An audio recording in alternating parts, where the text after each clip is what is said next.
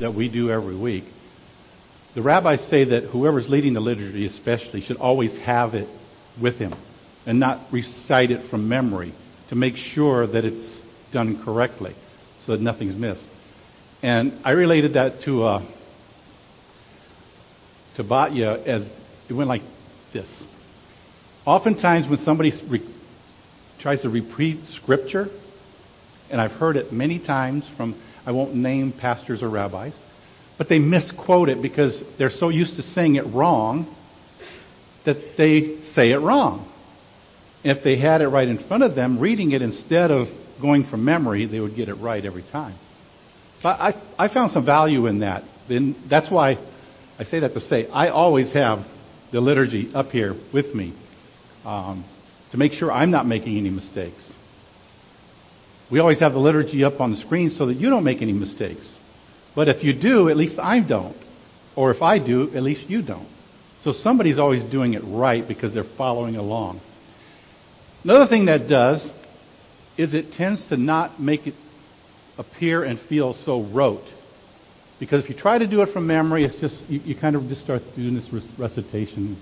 Blessed are you, Lord our God, King of the universe. It doesn't mean anything to you. But if you're actually reading the words, there's more meaning to it. Anyway, that was a free part. No extra charge. Former President Calvin Coolidge was known to people as a man of few words. Matter of fact, a woman one time made a bet with her friend that she could get him to speak to her. So that was something that he was very reluctant to do, is speak to people. So she went up to him and said, "Hello, Mr. President. I bet my friend that I could get you to say 3 words to me." The president said, "You lose," and walked away.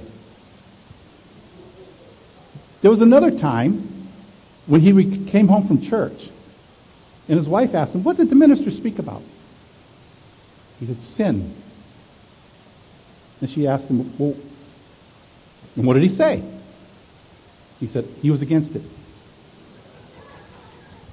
Sometimes you don't have to have long, drawn-out prayers and sentences and words to express what you're trying to say. Today's parasha includes the shortest prayer recorded in Scripture. In Numbers chapter 12, verse 13, Moses prayed on behalf of Miriam, his sister. He prayed, "El na Rapha na la." God, please heal her, please. 5 short Hebrew words. They only contain 11 letters altogether. But it was a very powerful prayer. As I said, long, drawn-out, long-winded prayers sometimes aren't necessary. Matter of fact, they're not oftentimes as powerful as a very short and to-the-point prayer. James chapter 5, verses 13 through 16 says, "Is anyone among you suffering? Let him pray. Is anyone cheerful? Let him sing praises. Is any among you sick? Let him call for the elders of Messiah's community and let them pray over him, anointing him with oil in the name of the Lord. The prayer of faith will save the one who is sick, and the Lord will raise him up. If he has committed sins, he will be forgiven. So confess your offenses one to another and pray for one another so that you may be healed. The effective prayer of a righteous person is very powerful." Effective means producing a result that is wanted. Moses, somewhat like President Coolidge, understood that sometimes just a few words could be more powerful than an entire speech. So when we pray, "Lord, heal my loved one from their illness," like Moses did.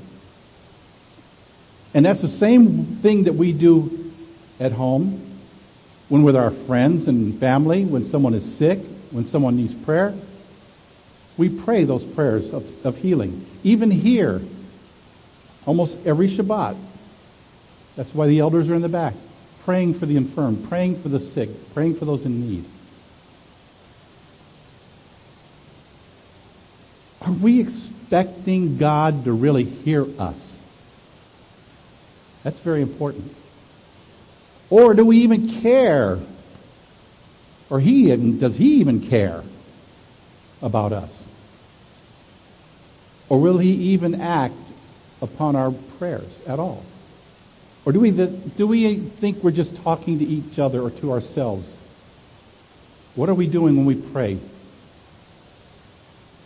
Remember when the Israelites seemed like they were trapped between the sea and the Egyptians? They didn't know which way to go. There's the water over here, and there's the cavalry coming after them.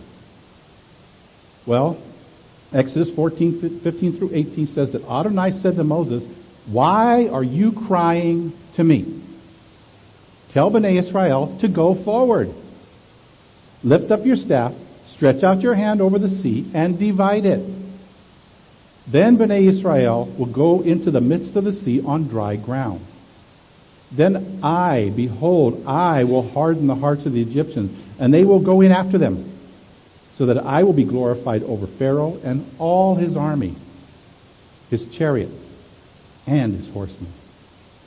Then the Egyptians will know that I am Adonai when I have been glorified over Pharaoh, his chariots, and his horsemen." You see, that wasn't a time to pray. That's what God's saying. Don't cry out to me. You're supposed to do something. You're supposed to move forward. And then I will be there.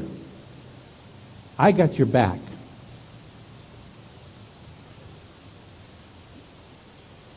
We may have considered that a time when we need to drop down to our knees and start calling out to God for help.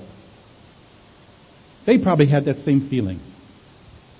God was just saying, just do it. Just go. Will Rogers once said, even if you're on the right track, you'll get run over if you just sit there. It's all about doing something, not just crying out every time.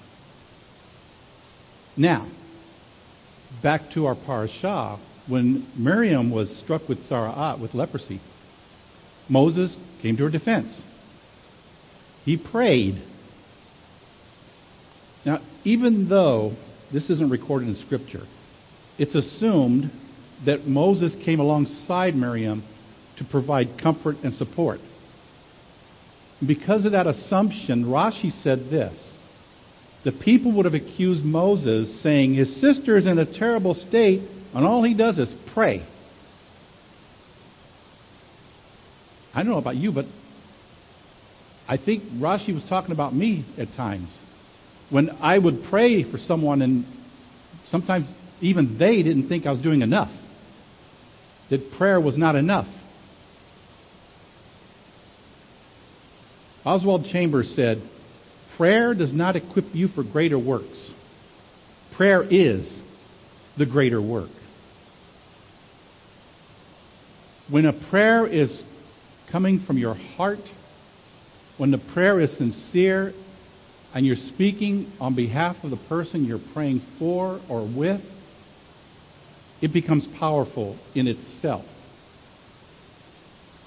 Sometimes I know it becomes a bit disappointing when we turn to God through prayer and we end up feeling sometimes like He didn't even hear us. And when we don't get an immediate answer to the prayer, we really feel like God didn't hear us.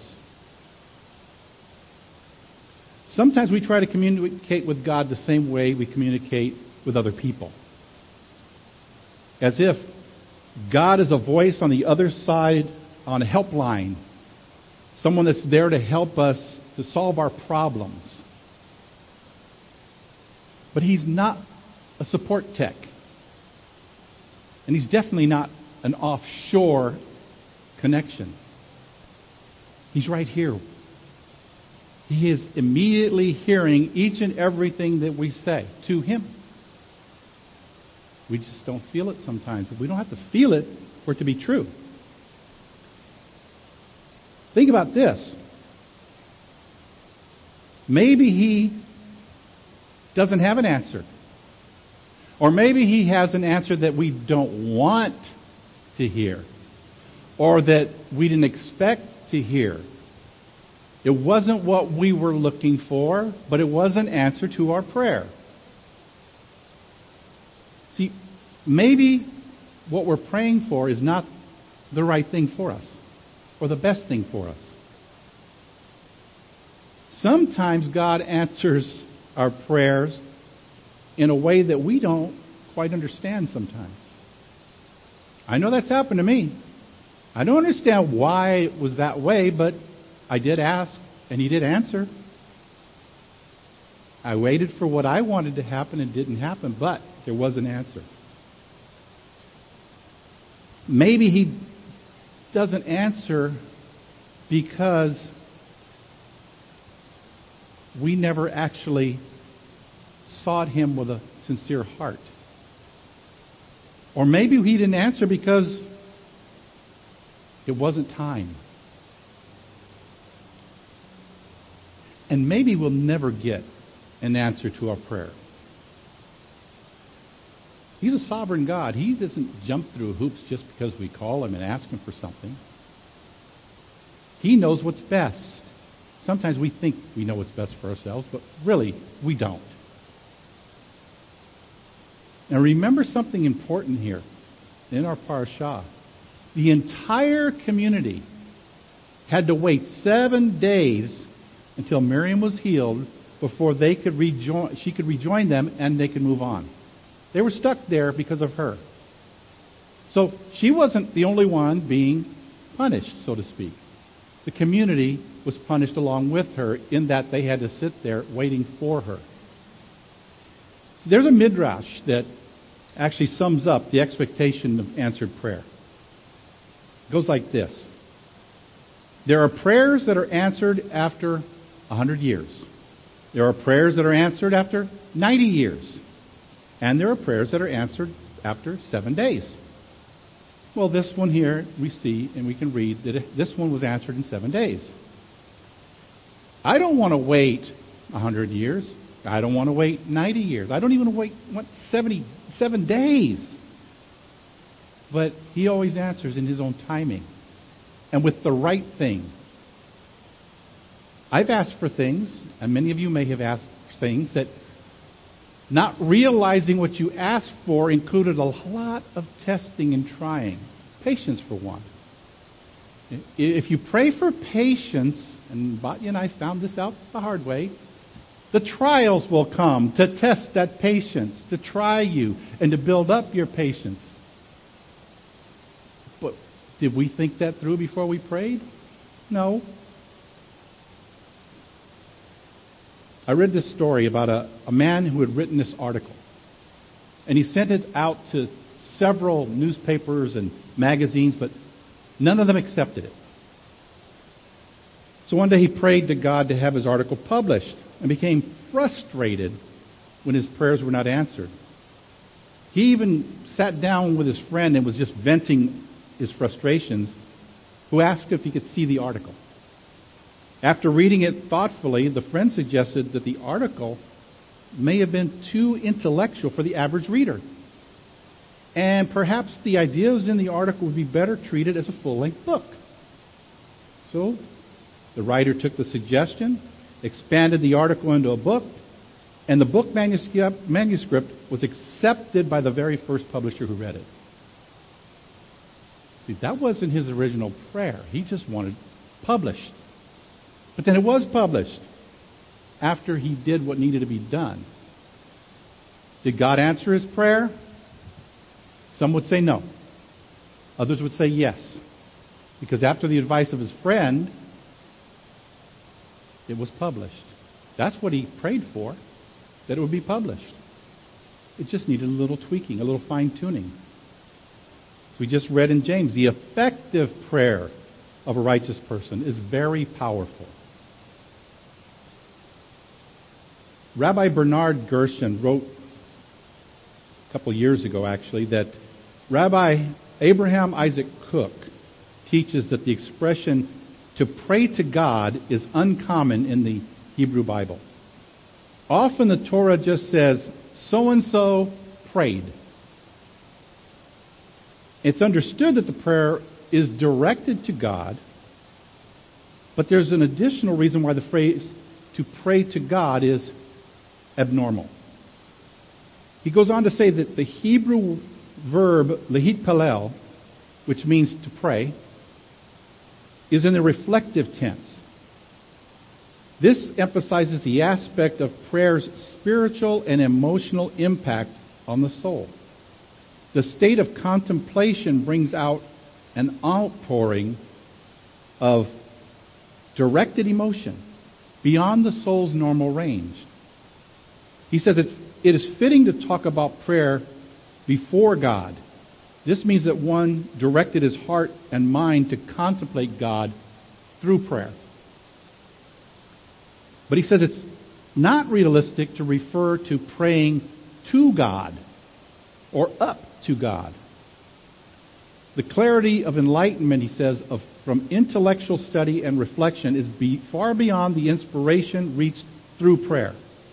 Praying up to God would indicate that one used his mind to attain awareness of his Creator and somehow achieved emotional uplifting of the soul at this level.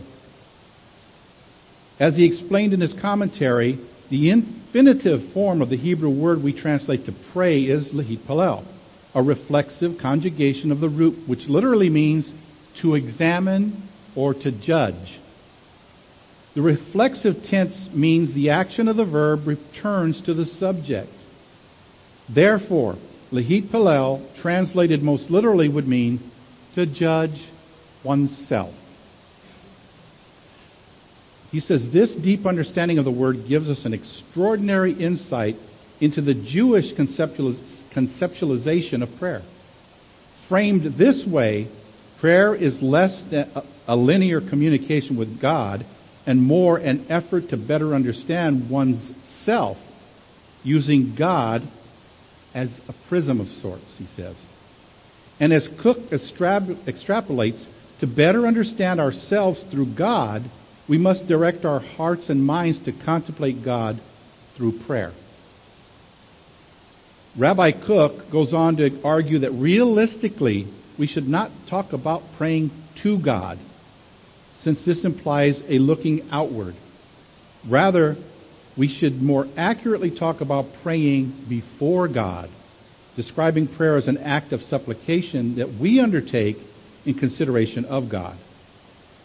This resonates with the Midrashim, rabbinic homilies, which talk about the difference between Abraham, who walked before God, and Noah, who walked behind God. Cook concludes by returning to the verse and description of Moses praying to God. Following a teaching from the Mishnah, Cook notes that the verse is best translated as Moses prayed against God, suggesting that Moses defied the conventions of prayer. As a spiritually outstanding individual who sought to reconcile the people he led with the God he served, Moses approached God directly on behalf of the people. He concludes it by saying, "This is why it states Moses prayed to God." This is not the common prayer of the individual presenting him or herself before God. Rather, it is an exceptional prayer presented by an exceptional individual, the only one who could approach God directly, face to face. See, there's certain things that we pray for or we pray about that just aren't in our best interest. When I first learned what lehitpalel truly meant, it changed my mindset on prayer. To judge oneself in God's presence can not only change the way someone prays, but also the things someone prays for. This understanding of prayer can produce dramatic results, because now we're praying in God's will. We're praying the way He wants us to pray. We're communicating with Him the way He wants to talk to us. He wants us to do the same with Him. You might even realize, with that understanding, that prayers will be answered more often than before. So if you really stop and think about what does God want from me, before you say, God, I want this, then maybe the prayer would be, God, show me what's best for me, what you want from me, as opposed to, I want this, I want that, I need this, I need that. Yes, healing of the sick is something that we're supposed to pray for. There's actually a traditional prayer known as the Misheberach. I don't know if anybody is familiar with it. We actually do a portion of it here each and every week. During the Middle Ages, the Misheberach prayer was instituted to bless those when they're called up as an aliyah, those that read the Torah, for the great Torah scholars, and for the sick. It's a prayer that includes a promise of tzedakah, which is usually translated charity, but literally means justice or righteousness. It's traditionally prayed during the Torah service because of the belief that there's really no greater time to pray and to strengthen us in our prayers than during the study and recitation of the Torah. Like I said, we do a variation of it when we call up the reader to pray.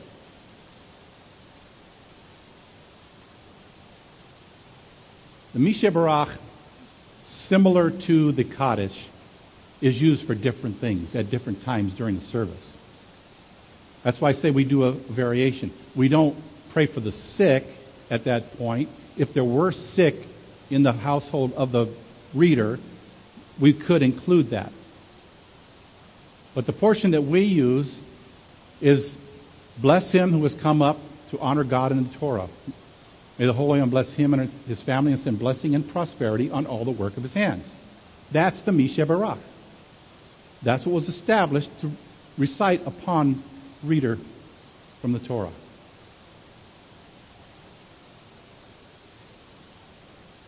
So just like Moses' prayer being the shortest one in our scriptures, this is a short message as well.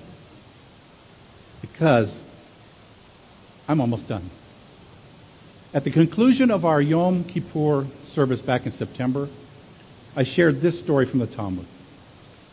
Rabbi Joshua ben Levi asked Elijah, "Where's the Messiah?" Elisha pointed, "Over there. The Messiah is sitting there among those poor lepers. Look what he's doing. He's treating each person's sores, retying their bandages, and comforting them all, but each of them, one person at a time." So I'll close with what I said then. That's something all of us can do. None of us is able to accomplish tikkun olam, fixing the world, on our own. But all of us can practice tikkun hanefesh, healing of a single soul, caring for one person at a time at the very moment of their need. That's the important thing. That's what prayer is about. It's addressing the need right now, right here. That's why we're back there every week. That's why we ask people if they need prayer. Something's going on, we pray for that particular need. And that's all. And that's all we're required to do. That's all we're asked to do. That's what we're supposed to do. We're supposed to pray for one another. Now, final word is this. Not too keen on what James said about the confessing of your sins one to another, because that could get really ugly and dirty. However, we are supposed to do that too. And accept your sins are forgiven, confessed and forgiven, then the other prayers are going to be of no effect. We all have to be right before God. The person praying, the person receiving prayer needs to be right before God before He's going to hear. Things have to be in the right order. Cleansing first, then petitions. And again, if it's not the time to hear the answer, you're not going to hear an answer. I just wish, and actually I have heard it on rare occasions, but I wish it would happen all the time so that I would at least know, so I wouldn't be in that situation where I feel like, God, are you hearing me? Maybe He could say, I hear you, but not now. At least I would know that my prayer was heard and it's being considered. And maybe at a time that I don't expect, He'll answer. Lord God of Abraham, Isaac, and Jacob, we do thank you and bless you. Because we know that if we stand right before you, we know that you hear us when we pray. What we ask you now is to direct our hearts to pray to you correctly. To seek you as to how we should approach you in prayer. That we will know that our prayers are being heard. And be able to accept, Lord, when you do say, not now. Not yet. Lord, we thank you for this Shabbat day. As we've said many times before, we thank you that we have the ability in this country to stand and pray before you openly, to stand and worship before you openly, that we don't have any restrictions on our worship or our reverence of you. That our services, Lord God, can go on because we live in a free country. We pray for those that don't have that ability. We pray that you would make a special move, that they would be able to have the freedom to worship that we have here. But we're so thankful that we have those freedoms, Lord. And we're grateful to you.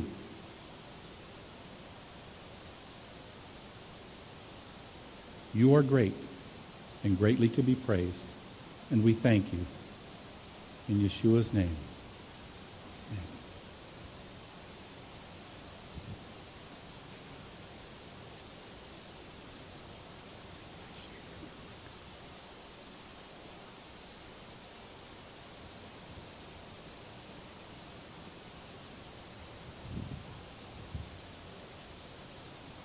Carolyn?